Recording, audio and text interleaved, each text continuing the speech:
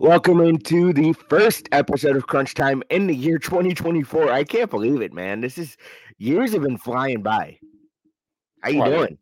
It's only been 3 days. So yeah, it's been good. It's been an interesting schedule over the last 10 days, not having to work and having to take some time off to refocus on some schoolwork and stuff. But it's been a good break. Been pretty relaxing. I'm not gonna lie. Early mornings with World Juniors, but nonetheless, it's. I think I'm ready to get back to a routine starting next week. So good to see you, Well, Joe. How was the New Year's? New Year's was good, man. Got to hang with family, friends, that type of thing. What about you? Mostly my little guy and I just hung out, chilled, didn't do too anything crazy, shot some guns, had some Christmas, did some traditional things, went to go see a couple movies. So yeah, good stuff. Did you get everything you want for Christmas? I only need one thing for Christmas and that's it. I just need to be with my little guy. That's all I need. Peace Yep. on earth. Everything. That's someone else's job, not mine. I just want to make sure my son has a good Christmas, which he did, and we had a good time planning things and having. I mean, we do. I enjoy the family time, like the close time with my family. It gets chaotic, just the 4 or 5 of us, and that's it. That's all I need. I'm a simple man like that. I guess the one thing over this break that shocked me was Canada being eliminated from the World Junior Championship. I mean, and I say this because hockey, Canada, it just goes together, right? You think every year it's USA, Canada, or Canada, Finland, or Canada, Sweden. No, Canada got knocked out. Was this just a bad roster for Canada, or was it? Well, Joe, you're talking in the past tense. I mean, you bring up classic matchups that occurred 10 years ago. If you look in the last decade, yeah, Canada's won 5 of those World Juniors. The United States have won 3, and Sweden's won 2. So, or Finland, sorry. But you look at that and say they've won 50% of the last World Juniors in the last decade, and they went back to back the last 2 years. And there's a lot of chirp about we can always look hate naysay. We can always look back and say, oh, we should have done this and we should have done that. And we should have had this player and should have had that player. And why didn't this goaltender start? And who was coaching this team really and all that jazz. There's 3 things that have to happen for any team to be successful in a World Junior Hockey Championship each year. Number 1 is who's going to lead this team? Who is the leader of this team? And when you consider the fact that nobody really excuse me, stepped up to the plate and said, I'm going to lead this Canadian roster to a championship, they all were second, third fiddles. I mean, Maxim Potros was the one player that everybody hung their hat on because he had played with the Boston Bruins for most of the year. And he was supposed to be this, a descendant from the NHL because he has all this wonderful experience. Well, all he did was complain about not having good chemistry or good line mates or how it wasn't able to fix. And we'll get to that in a little bit. Number 2 is the experience on this roster. Canada had one player that came back from last year's gold medal team. Owen Beck played a game and a half. He wasn't even playing in the whole roster. And then thirdly is the chemistry. I brought that up in the first point. You don't have and this is difficult for every team, but if you look at other countries, including the Americans, they have a U.S. national program set up in Plymouth that plays in the USHL that has these players, for the most part, building some form of chemistry at a younger age. Yeah, they're under 17, sure. But those under 17 players, chances are a large majority of them are playing in World Juniors upcoming years. Rucker McGorty, who is the captain of the Americans, Winnipeg Jets prospect, is doing a tremendous job putting and keeping those Americans on track. You can't expect a 17-year-old named Macklin Celebrini, who might be the number 1 pick overall this year, a 17-year-old nonetheless, to lead this team without any type of leadership in front of him. Anybody that wore an A or a C for Canada did not lead this team. I'm sorry to say that. Nobody stepped up to the plate and said, listen up, guys, we need to figure this out. And that starts from the top. Their coaching staff was irrelevant. You're getting outcoached by a Czechia team. You're getting outcoached by every single team that had any type of what's the word I'm looking for? Seniority. What about that? Canada beat one team that was considered a potential good team in Finland, and they beat them 5-2 in the first game. They lost to the Americans in the pre-round robin. They lost to Sweden. They lost to Czechia, and they didn't play Russia because they weren't there. So really, what are we hanging this Canadian team on?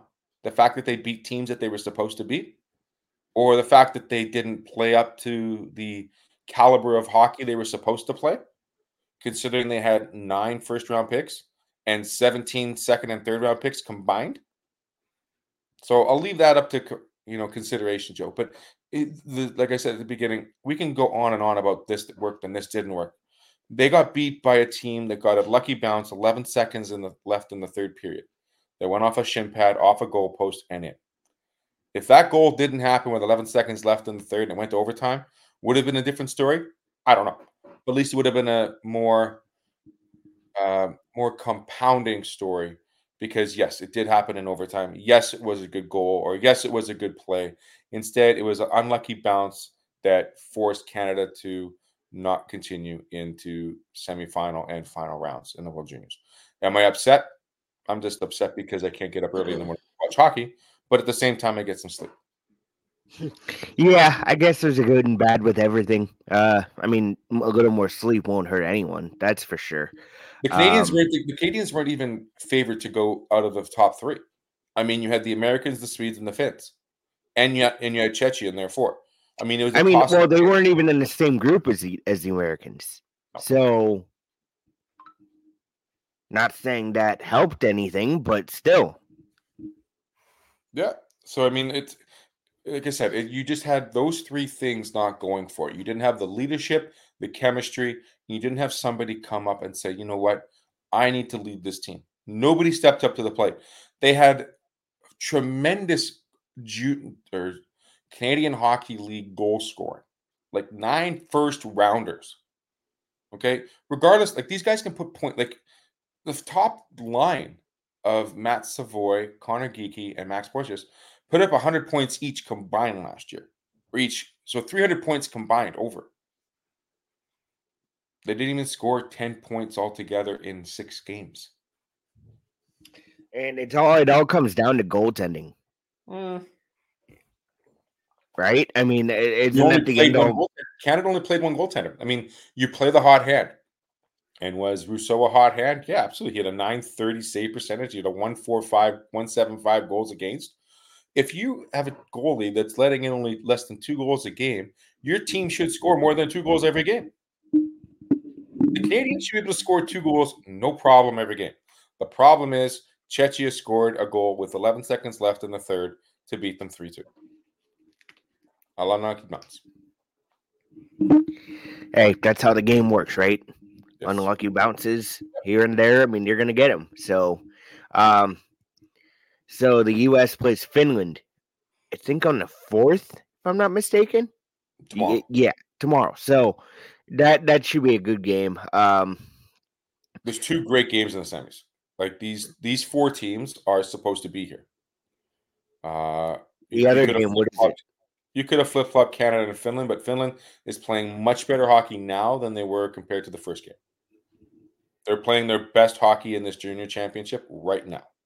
So the Americans need to play fast. They need to play good neutral zone play, defensive neutral zone play. And their goalie really hasn't been that tested this championship either. So we'll see what happens. Yeah, and one guy who really has lit it up for the U.S. is St. Louis Blues prospect Jimmy Snuggerud. I mean, this guy, back-to-back World Juniors, where he's the talk of Team USA. And will that propel him into maybe making the Blues roster next year? I mean, this is getting to the point where you almost need to see what this guy can do. I mean, you don't want to rush him, Theo, but you also see this. He's playing like a man among boys here.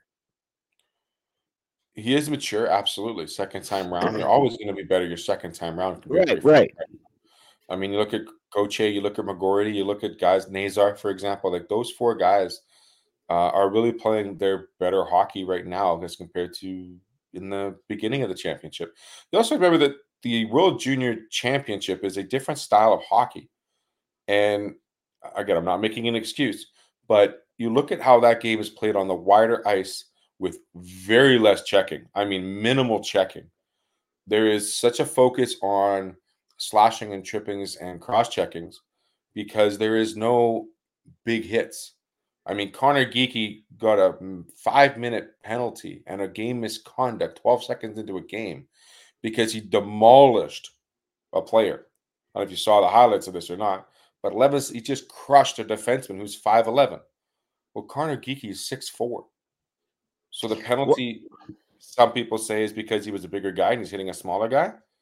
Like the physical play is frowned upon in the World Juniors, and it allows for more open ice play. And that game doesn't compute or translate to a National Hockey League style game anymore. well, the National Hockey League style game has changed because it's not as checking as it used to be, though. It has a smaller ice still. And you have less ice to play with, and Snuggerud is 20. You won't be 20 years old for a little bit still. Jack Neighbors, talk to Jack Neighbors and ask him how he's doing after he finished his 2 championships with Canada, and now playing with St. Louis, and now Snuggerud is going to do the same thing probably next year, but it's going to take a couple of years for him to get used to playing against 28-year-old men, 30-year-old men. They lean on the stick a little differently. I mean, you have the Blues have 7 guys, and I don't know if you got to listen to any of my interview with Luke Horak. They have 7 guys in Yeah. this World Junior Championship. The 2 on Sweden, and their 2 first-round picks this year. Yeah. Stenberg and I forget who else, but the one with your name kind of piques my interest. He's actually been pretty good in this in the World Junior Championship. I haven't been watching games per se, but I've been keeping an eye on like stats and everything. Mm-hmm. Yeah, these guys are showing why they're first round picks. And it's great to see from a St. Louis Blues point of view because while it's kind of a down season now, this isn't a full on 7-8 year rebuild. This is a retool, and these guys can be coming up quick.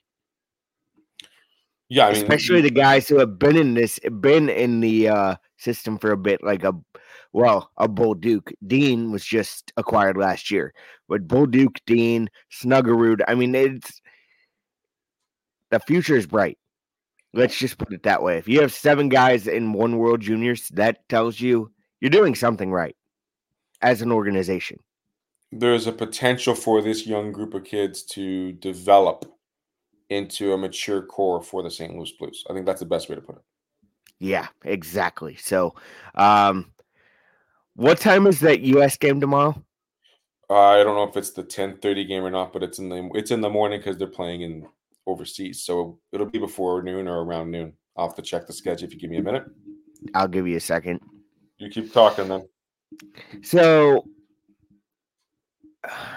I've been watching the Blues lately, and 2 things I want to bring up. You score in a power play, you don't score 5-on-5. You score 5-on-5, you don't score in a power play. This team doesn't have an even ground here. It's either one or the other. And you can't blame it necessarily on goaltending because Jordan Bennington's had to stand on his head every damn night. Joe Hofer's actually looked better as of late. We were starting to question him early on. Now, he's a guy that you can lean on maybe as a backup. Is he a number 1 goaltender in this league? I don't know. I really don't know yet. You know where Joe Hofer's from, right? Yeah, Winnipeg. That is why I'm at. You know what? Since you said that, will he be a number 1 in this league? Yes or no? He's got the skills. He's got the work ethic. I mean, it's a tremendous goal. He's a goaltender that works really, really hard. Yeah, he's got that Carter Hart aspect to him. He has that fire like a Bennington with a little bit more composure. The Joe Hofer has the opportunity to do that if he can remain consistent. And I think that's what we've seen in goaltending, especially this year, with goal save percentage dropping to almost below 900. I think it's at 903 right now, which is incredible when you consider how the game has changed. Goaltenders aren't saving the puck as much as they used to. 3 or 4 years ago, they had a much higher save percentage. I think it was 912 as an average in starting goaltenders. Now it's down to 903. And you could thank guys like Eric Comrie and Ilya Samsonov, who both got put on waivers this past week. But, guys like Hofer, Georgiev, these guys, like, just name those two, for example, Bobrovsky, like the elite goaltenders are still playing at elite settings, but there's a lot more mediocrity showing up. And we're starting to see 4 or 5 goals against scored on 30 shots, which is your sub 900 save percentage. And it ties into whether or not your team is playing a defense first game or struggling with playing defense. And I think if you want to talk about your St. Louis Blues, I think that has been a cause of concern because, their save percentage hasn't been the strongest of late. They have been flip-flopping between Hofer and Binnington, but it starts in front of them, and their defense just hasn't been, the stellar. I mean, they're 5-3 under their new coach, like you said. They don't have all 5 coming back like in the Berube style, but you can't expect all your forwards to think defense first. You need them to score. Like, in order to win games, you need to score pucks. Yeah, and they're not even scoring right now. Like No. it's getting rather ridiculous, Theo. I mean, this isn't the most talented roster out there by any means because you got Colorado, Dallas, Winnipeg, even, who are now 11-0 and we're now 11-1 through this point in January since the beginning of December. I mean, that's amazing. But getting back to the Blues, they're not scoring 5-on-5, and you got to wonder what kind of mindset do you have in that room right now? We talked about this a couple of months ago about finding your identity. 10 And games this in, Blues 12 team games. still hasn't gotten one. And there's your focus. You don't have Captain Shen delivering on his speech. Well, you don't have Captain Shen delivering on the ice either. Well, 10 games in a row without a point, Theo. Well, it's not as bad as Johnny Huberdeau, but let's not go there. But I know. But Theo, from a Blues point of view, you need your captain to be scoring. Or at least being up. When I say scoring, I don't mean scoring goals. I mean scoring, period. Assists, goals. Okay, so taking a hit to make a play. You're not seeing these guys hit even.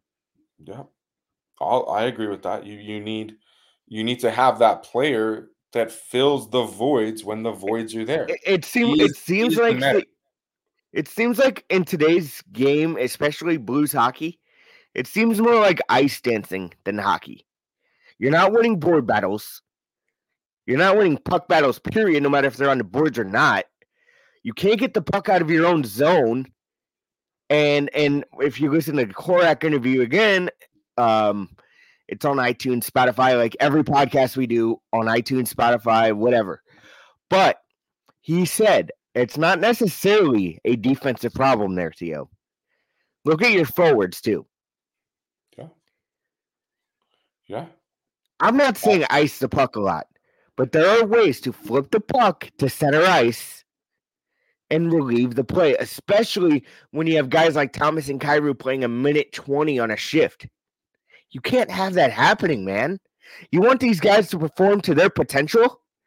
You're going to need 30-second, maybe a minute shift. Maybe. But that would mean getting puck control. That would mean getting puck down the ice.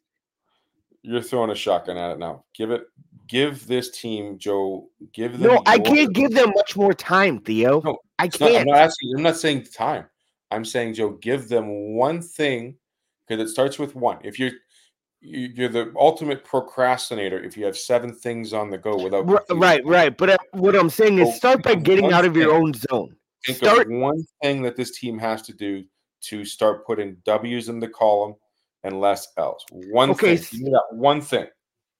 Because I know what I would say. Start getting puck out of your own zone. Okay. Start by getting a puck out of your own zone smoothly. Okay. There have been so many times. I'm sure you've seen highlights and how goals happen against the St. Louis Blues, and you know exactly what I'm talking about. Okay, so I'm going to go on the offensive and mention something that you've brought up several times on this show, and the fact that your power play is non-existent. That is the thing that needs to be fixed. I'm not looking from an overall percentage, but starting January 1st, 3 days ago, start focusing on how you make your power play better. You probably have on average between 3 to 5 opportunities to score, and you should put at least 1 to 2 in a night. And if you can improve that stat, see how well this team goes. That is the one thing I would focus on. Okay. Yeah, that's a big thing to focus on. There's a lot of things for me, and I know you said not to shotgun it. Just one. Yeah. You're taking getting the puck out of the zone. I'm taking fix the power play. Okay. We'll leave it at that. We'll leave it at that. So we could talk hockey for the rest of the show if we want, but there's a lot of things that we need to cover. Well, not a lot of things, but a big thing coming up. And NFL officiating. It's a joke. It's a joke. I don't know if you saw the ending of that Detroit-Dallas debacle.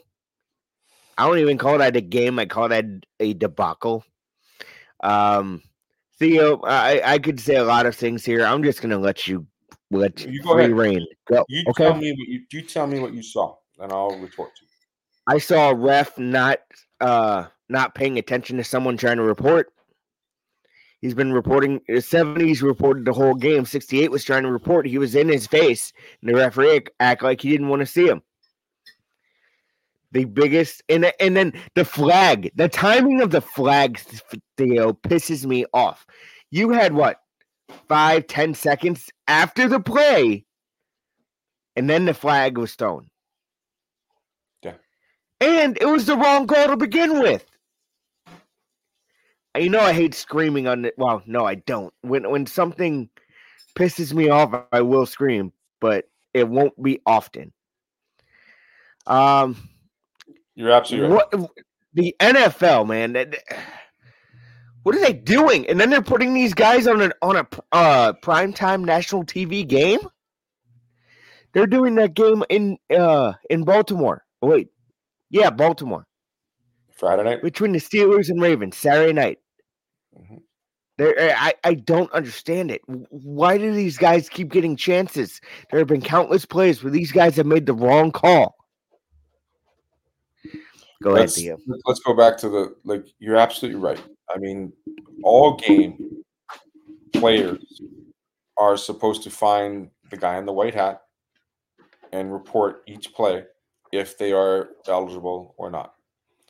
And Jared Goff specifically told those players to go find the guy in the white hat, go report this next play, which they physically went within 5 feet, closer than 5 feet of the man in the white hat, and reported to everybody watching that game through the video, all that stuff. All you see is the ump look this way, give a slight nod, and then go back. Everybody sees it. The media, national television, they've slowed it down frame by frame. He makes eye contact.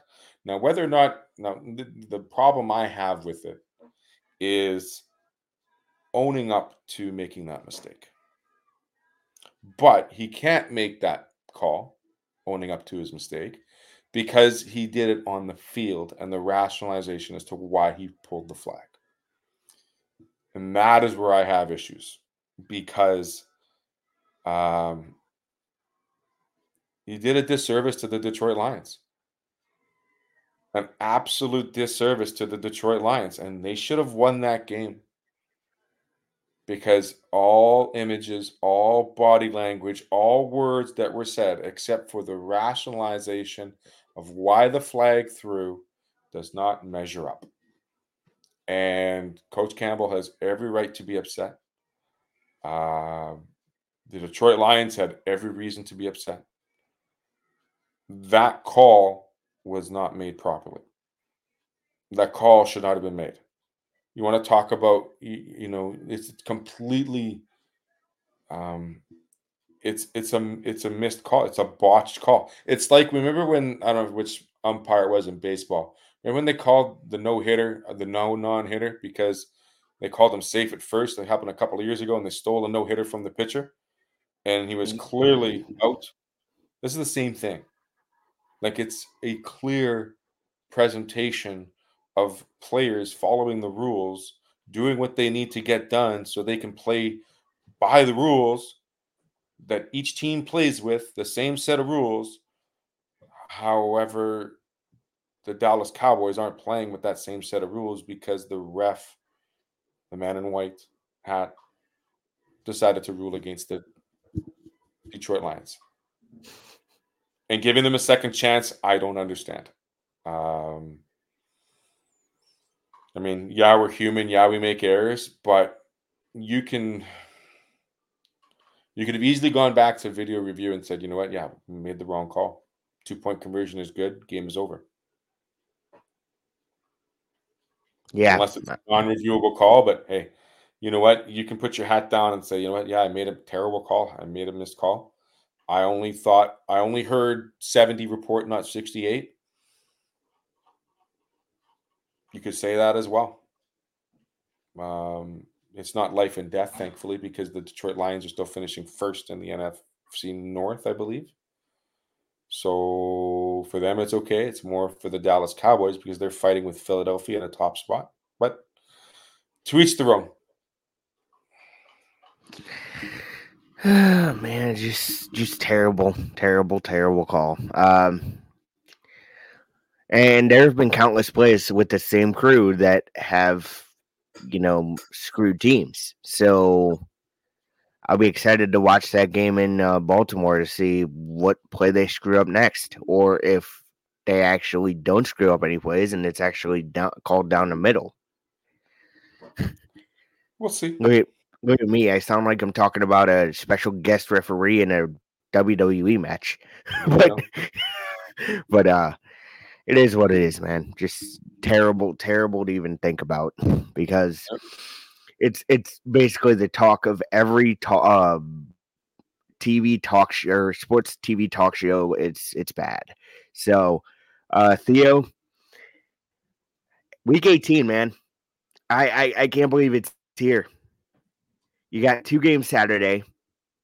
One game of Steelers and Ravens, like we talked about before, with that same crew. Who do you got? I mean, Lamar Jackson last week proved that he is the MVP of this league this year. I mean, talk about a guy that represented himself, got a new contract, bet on himself, and told everybody that he was going to do all this. And he's writing the book on doing such things. And Lamar Jackson deserves every reason and every right to be the MVP this year. At the same time, let's look on the other side. And Mike Tomlin is something I discussed with somebody yesterday. He's probably one of a select few of coaches. Obviously, been one of the longest tenured, if not the longest tenured coach in the NFL right now. But he is one of the only coaches that still coaches the game from what he sees, as opposed to using charts and analytics and this and that and the other. And he coaches the game based on what he sees on the field. He's got a backup quarterback and a lights out defense that performs well, but I still see Lamar Jackson and the Ravens doing things to that Steelers defense that can be seen. And I don't see Mason Rudolph really putting up more than 14 points.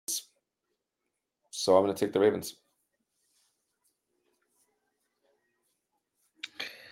Yeah, I got to take the Ravens. If this was in Pittsburgh, you can't bet against Pittsburgh at home, but yeah, it's in Baltimore. I'm going Ravens. You got the Texans and Colts. I mean, Indianapolis. Minshew versus Stroud. I mean, you never would say that in week 18. You never say, "Are you kidding me?" But the Indianapolis Colts are in a hunt for a playoff spot. They need this win, and I think they're going to do everything they can to get this win. And I think they'll do enough. I think they'll beat the Texans. I'm gonna go Texans Yeah, because I mean, Gardner Minshew. There's a reason why he would never stuck as a number one. and that's a good call too. I mean, Gardner has played. I think they've won 4 of their last 5 games, and he's won the last couple. So you're looking for that letdown game. Whereas Houston came in and they beat up Carolina pretty bad last weekend. So they're going up on a high. And CJ Stroud is truly showing that he is a rookie of the year. Absolutely. So I think it'll be an entertaining game to watch. I just think Indianapolis needs it more, so they're going to play a little bit better.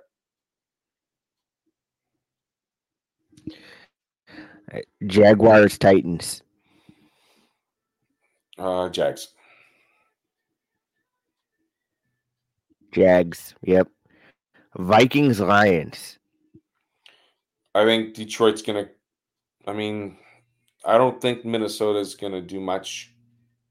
I think they're pretty much cashed it in. I think their bags are already packed, to be honest with you. That locker room is going to empty out pretty quickly after that game. I think Detroit's going to prove a point that they messed around. They kind of poked the line, if for metaphorically speaking, and the Lions going to bite back. Yep, I agree with that sentiment. Falcons Saints. I mean, the Atlanta Falcons have been an absolute embarrassment, and the amount of upside they had this year, having Pitts, Bijan, and Riddler, and they don't have any of that going on right now, is so sad that there's nothing to be. I mean, we won't talk about my Chargers, but outside of New Orleans losing this game because they lose it on themselves, I can't see New Orleans was losing this game. I'm gonna have to agree with you on that. I seem to agree with you a lot, but yeah, New Orleans, um, Jets and Patriots. Don't care. You gotta make a Don't pick, even. Theo. No, I'll not take you're the not Jets. doing this. I'll take the Jets because I don't think.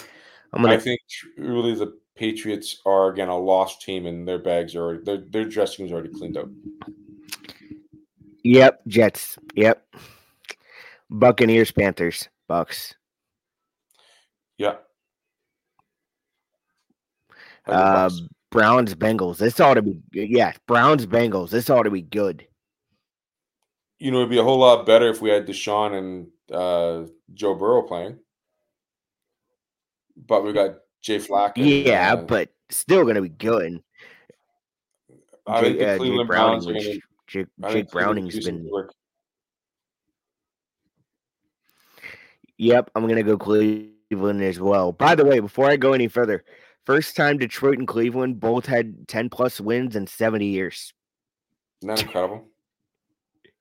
Just think about that. Yeah, that's crazy, isn't it? Yeah, hard nose, So Midwest just a ball. little nugget there. Yeah, still nugger. Bears Packers. Interesting.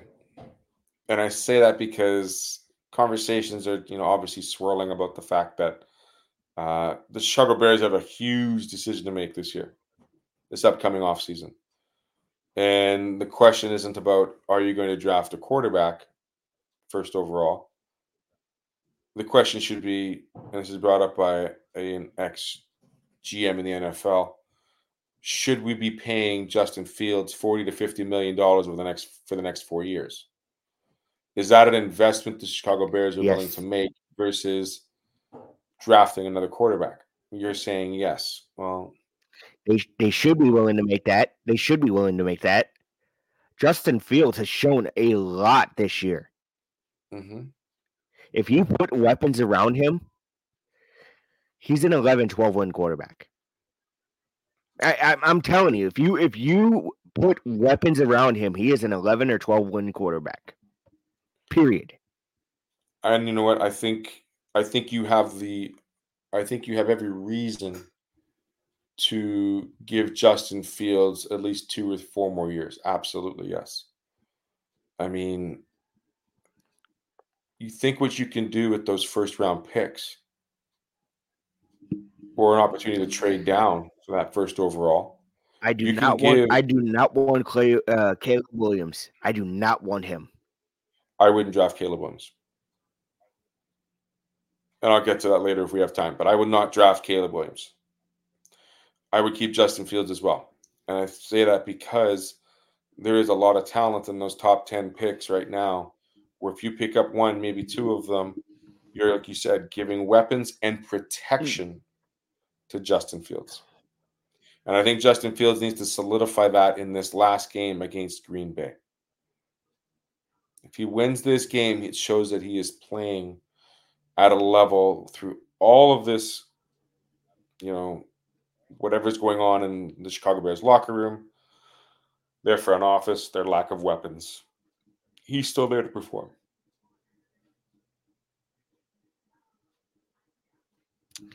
So Bears or Packers? Bears. I'm going Green Bay because it's at home, but Okay. I can see where that's where you would pick the Bears. But which, by the way, in this part of the states, we don't even get to watch it, and I'll get to the game that we are going to be shown in a second. Cowboys and Commanders. Cowboys. With or without the refs, Cowboys. I'm going to go Cowboys. Yeah, Cowboys. Broncos, Raiders. The Broncos. I mean, as Sean Payton's got that team thinking whatever is going to work, is he's finally get the team working with them without Russell Wilson. And yeah, Sean Payton's got that team winning.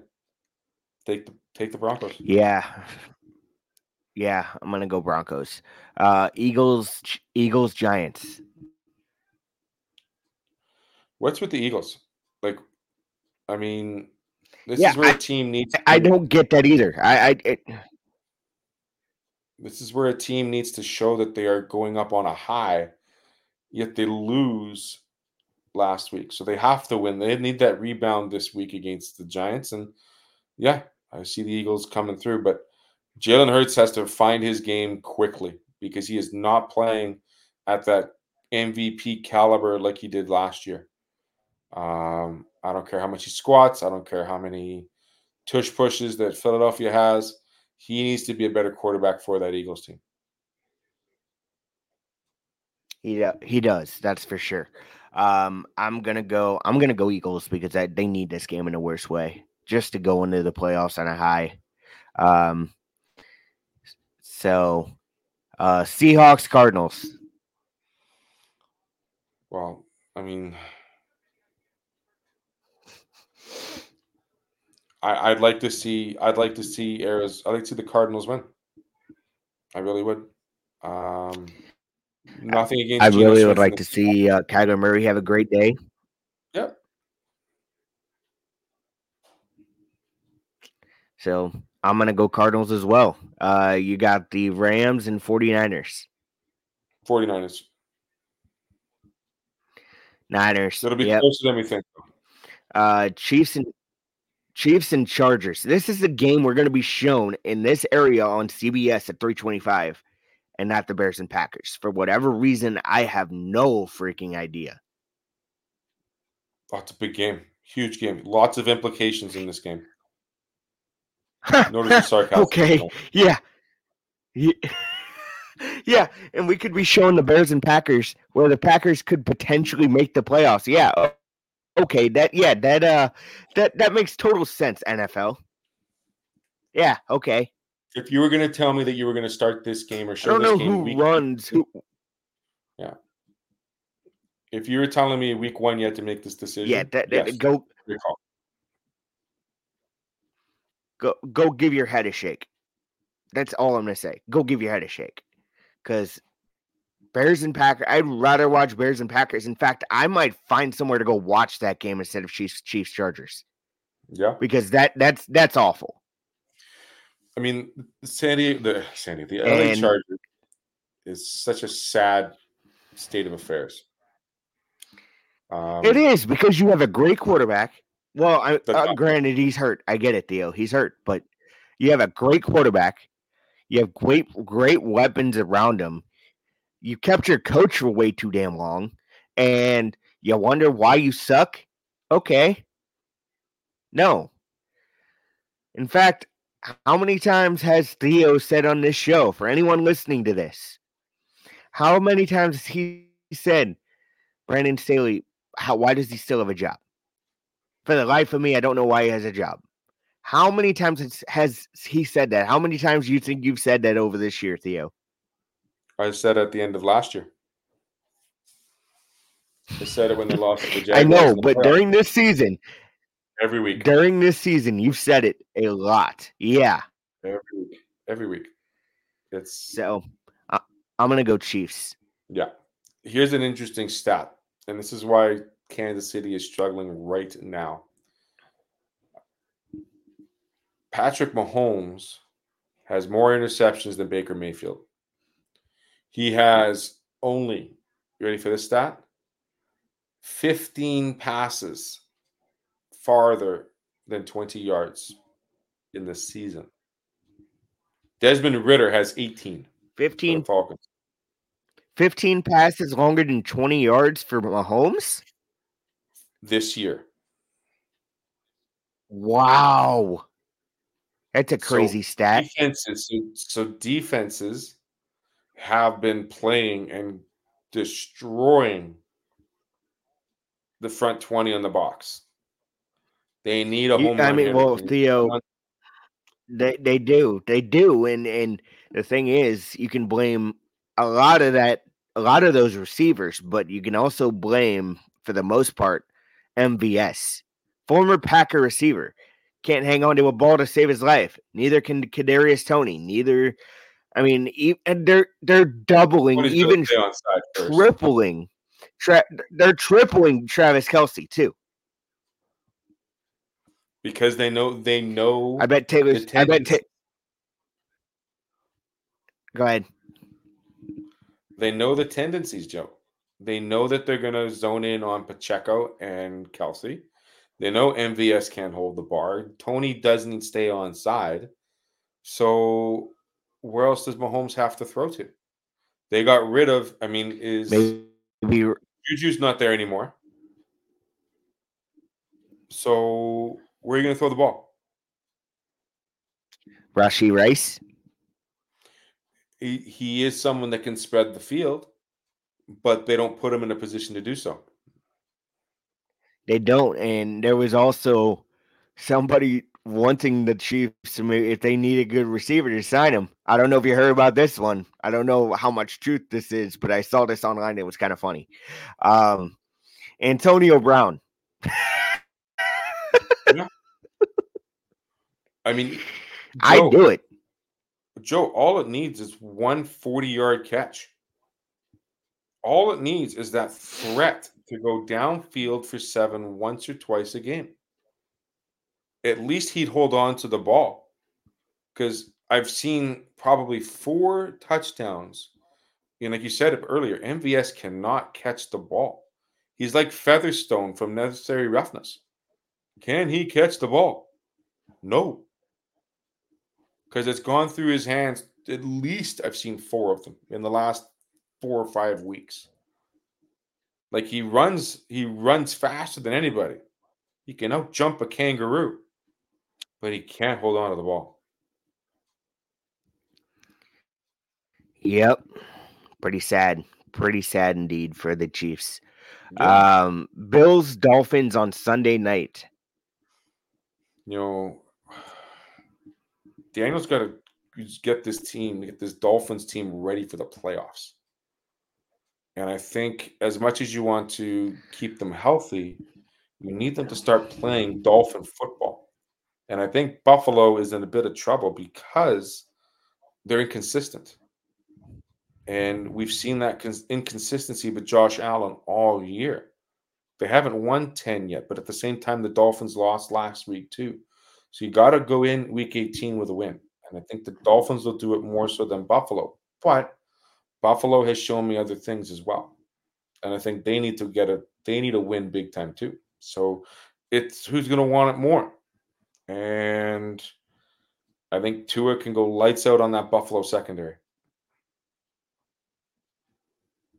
I'm going to go Buffalo. I'm going to go Buffalo on that one. Yeah. All right, there's the last, well, not the last week of picks. We have playoff picks and everything else. But we will leave the NFL there. Let's go to college because you got the national championship game happening on Monday between the Washington Huskies and the Michigan Wolverines. So, pretty dominating win, I'd say, by Washington. I wasn't expecting that. I thought Texas would be more of a game for Washington. I mean, they both were great games. And they were great games, but you could tell who was going to win. I mean, you could tell in that Texas game that Texas wasn't ready to deliver at the most opportune time, unlike Michigan in the other game. Did you watch that game? Yes, I did. I watched both. So if you watch the beginning, so before the game even started, Steve Sarkisian, who is now third year in Texas, going from a 5-8 team to a 12-1 team, he said it perfectly. He said, if we get behind Washington and play catch up the entire game, it will take too much energy for us and we won't win. So right then and there, he claimed defeat. I would have ran straight to every sports book possible and bet the house on Washington. Because right then and there, as great of a coach as Steve Sarkisian is, he's already put that element of defeat in his head. And look what happened in the game. Done that, But it's hard. But if anybody on the team sees that, Theo, that's game over for them. It's like, what? Why am I even trying? The question was asked poorly, and I think that Steve could have easily answered that question differently. It was hard. I mean, every single time Washington scored, Texas had to play catch up. Washington scored, Texas had to play catch up. And in the third quarter, it was after the first half, it was 21 apiece. Third quarter, Washington scored 13-0, and they were able to hold on to the win. I mean, Texas, again, tried to come back. They were 13 seconds more short of a touchdown. But, they just couldn't play catch up anymore to a Washington Husky team who I think is very underrated. For a college program like that, I mean, everything is stacked. I mean, wouldn't it be the most amazing Cinderella story, Joe, if you had an undefeated team who goes undefeated during the regular season and the playoffs from the Pac-12, which we will never see again for a very long time, and a player who has come back from not one but two ACL injuries in a quarterback position and has thrown as many yards or is the most amount of yards in CFP Division I since Patrick Mahomes, win the national championship. That's all on one side, the Cinderella story, versus Jim Harbaugh, who got a sniff of it last year but kind of fell a little bit short, had an amazing undefeated season again, taking out the big boys like Ohio State and Alabama, won the Big Ten, has layers and layers of offense and defense prowess. Like, you think you get past one, but you don't get past 2 and 3 and 4. They come in waves. And I think, I really think that they got these teams right. I said at the beginning, you could have probably taken Texas out and put Georgia in, and Georgia and Washington would have been a good match. Alabama, Michigan would have been a good match, but that's in hindsight, right? Washington, I mean, Michael Penix throws an amazing ball. Like, you can't deny that. He has 3 receivers that already average 100 yards per game. He threw for over 400 yards against Texas. Texas looked like the bigger team. Like, they looked bigger, meaner, faster. But for whatever reason, Michael Penix laid balls out. And they just kept scoring. Will that offense be able to score points on Michigan's defense? Both teams have never faced a game like this in their life, player-wise. Both teams will make mistakes on Monday night. Which team makes more mistakes will lose the game. Because on paper, they're fantastic teams. So the question is, do you take the school that is a Cinderella game, but played underrated football their entire season? Or do you take the team that has the coach, was there last year, and has always been a predominant football program, now back to the top of the mountain in Michigan? That's up to you. So who do you got? Who do you got? I just laid it out like that. You take a couple minutes. Well,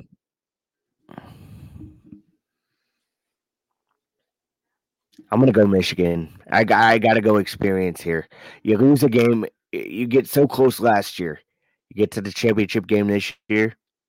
This is redemption for Michigan. Now, could I see it going the other way? Yes, but I'm sticking Michigan. And just to be different, I'll take Washington.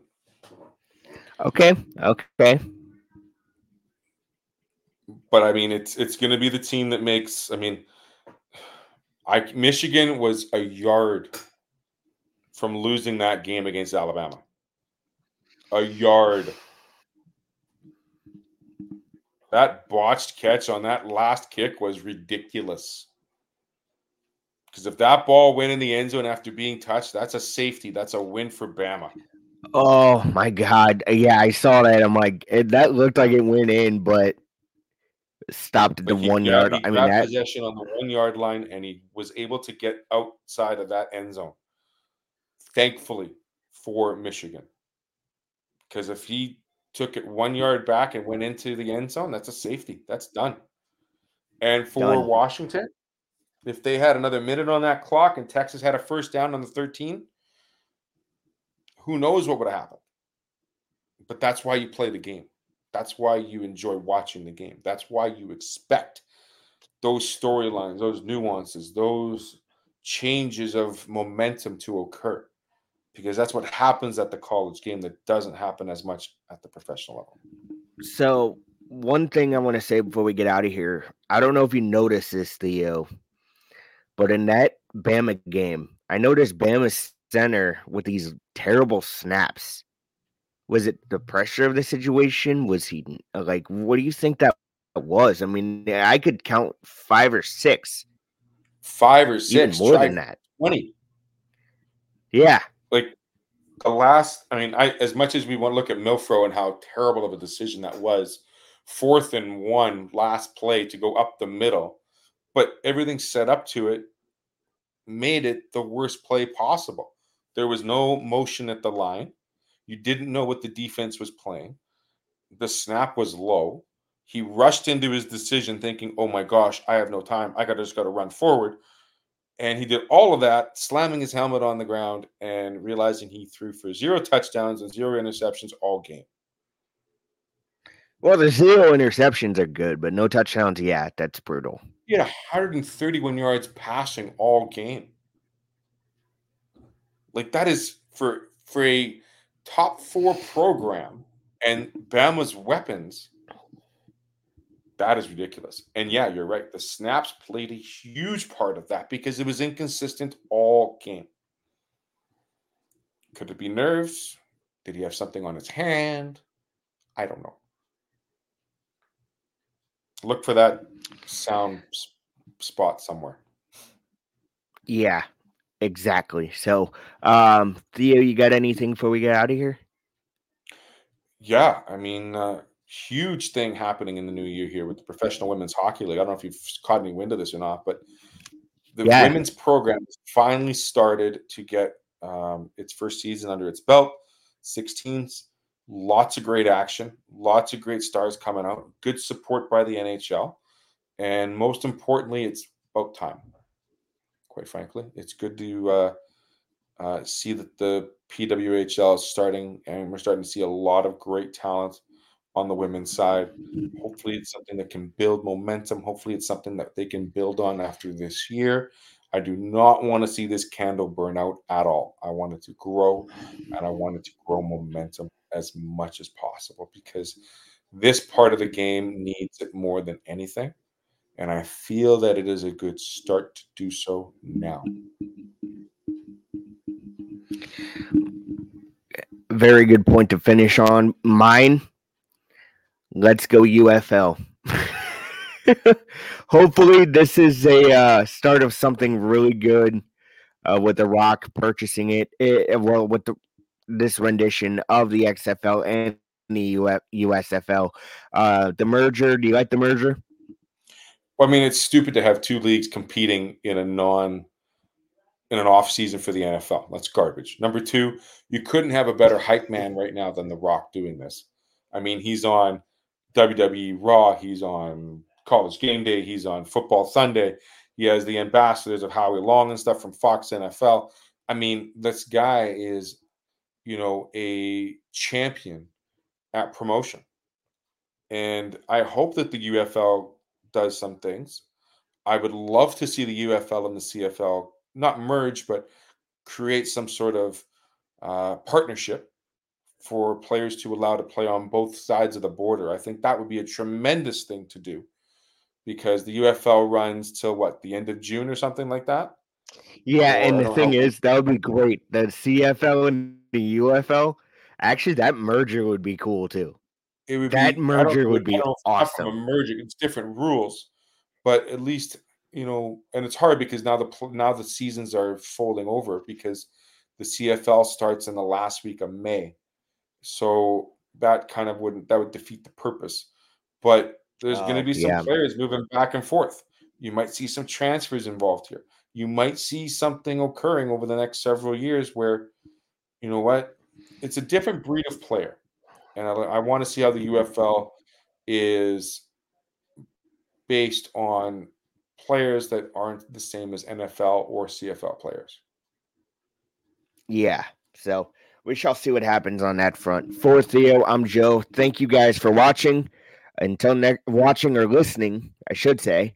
Until next week, have a great rest of your week into your weekend. See ya.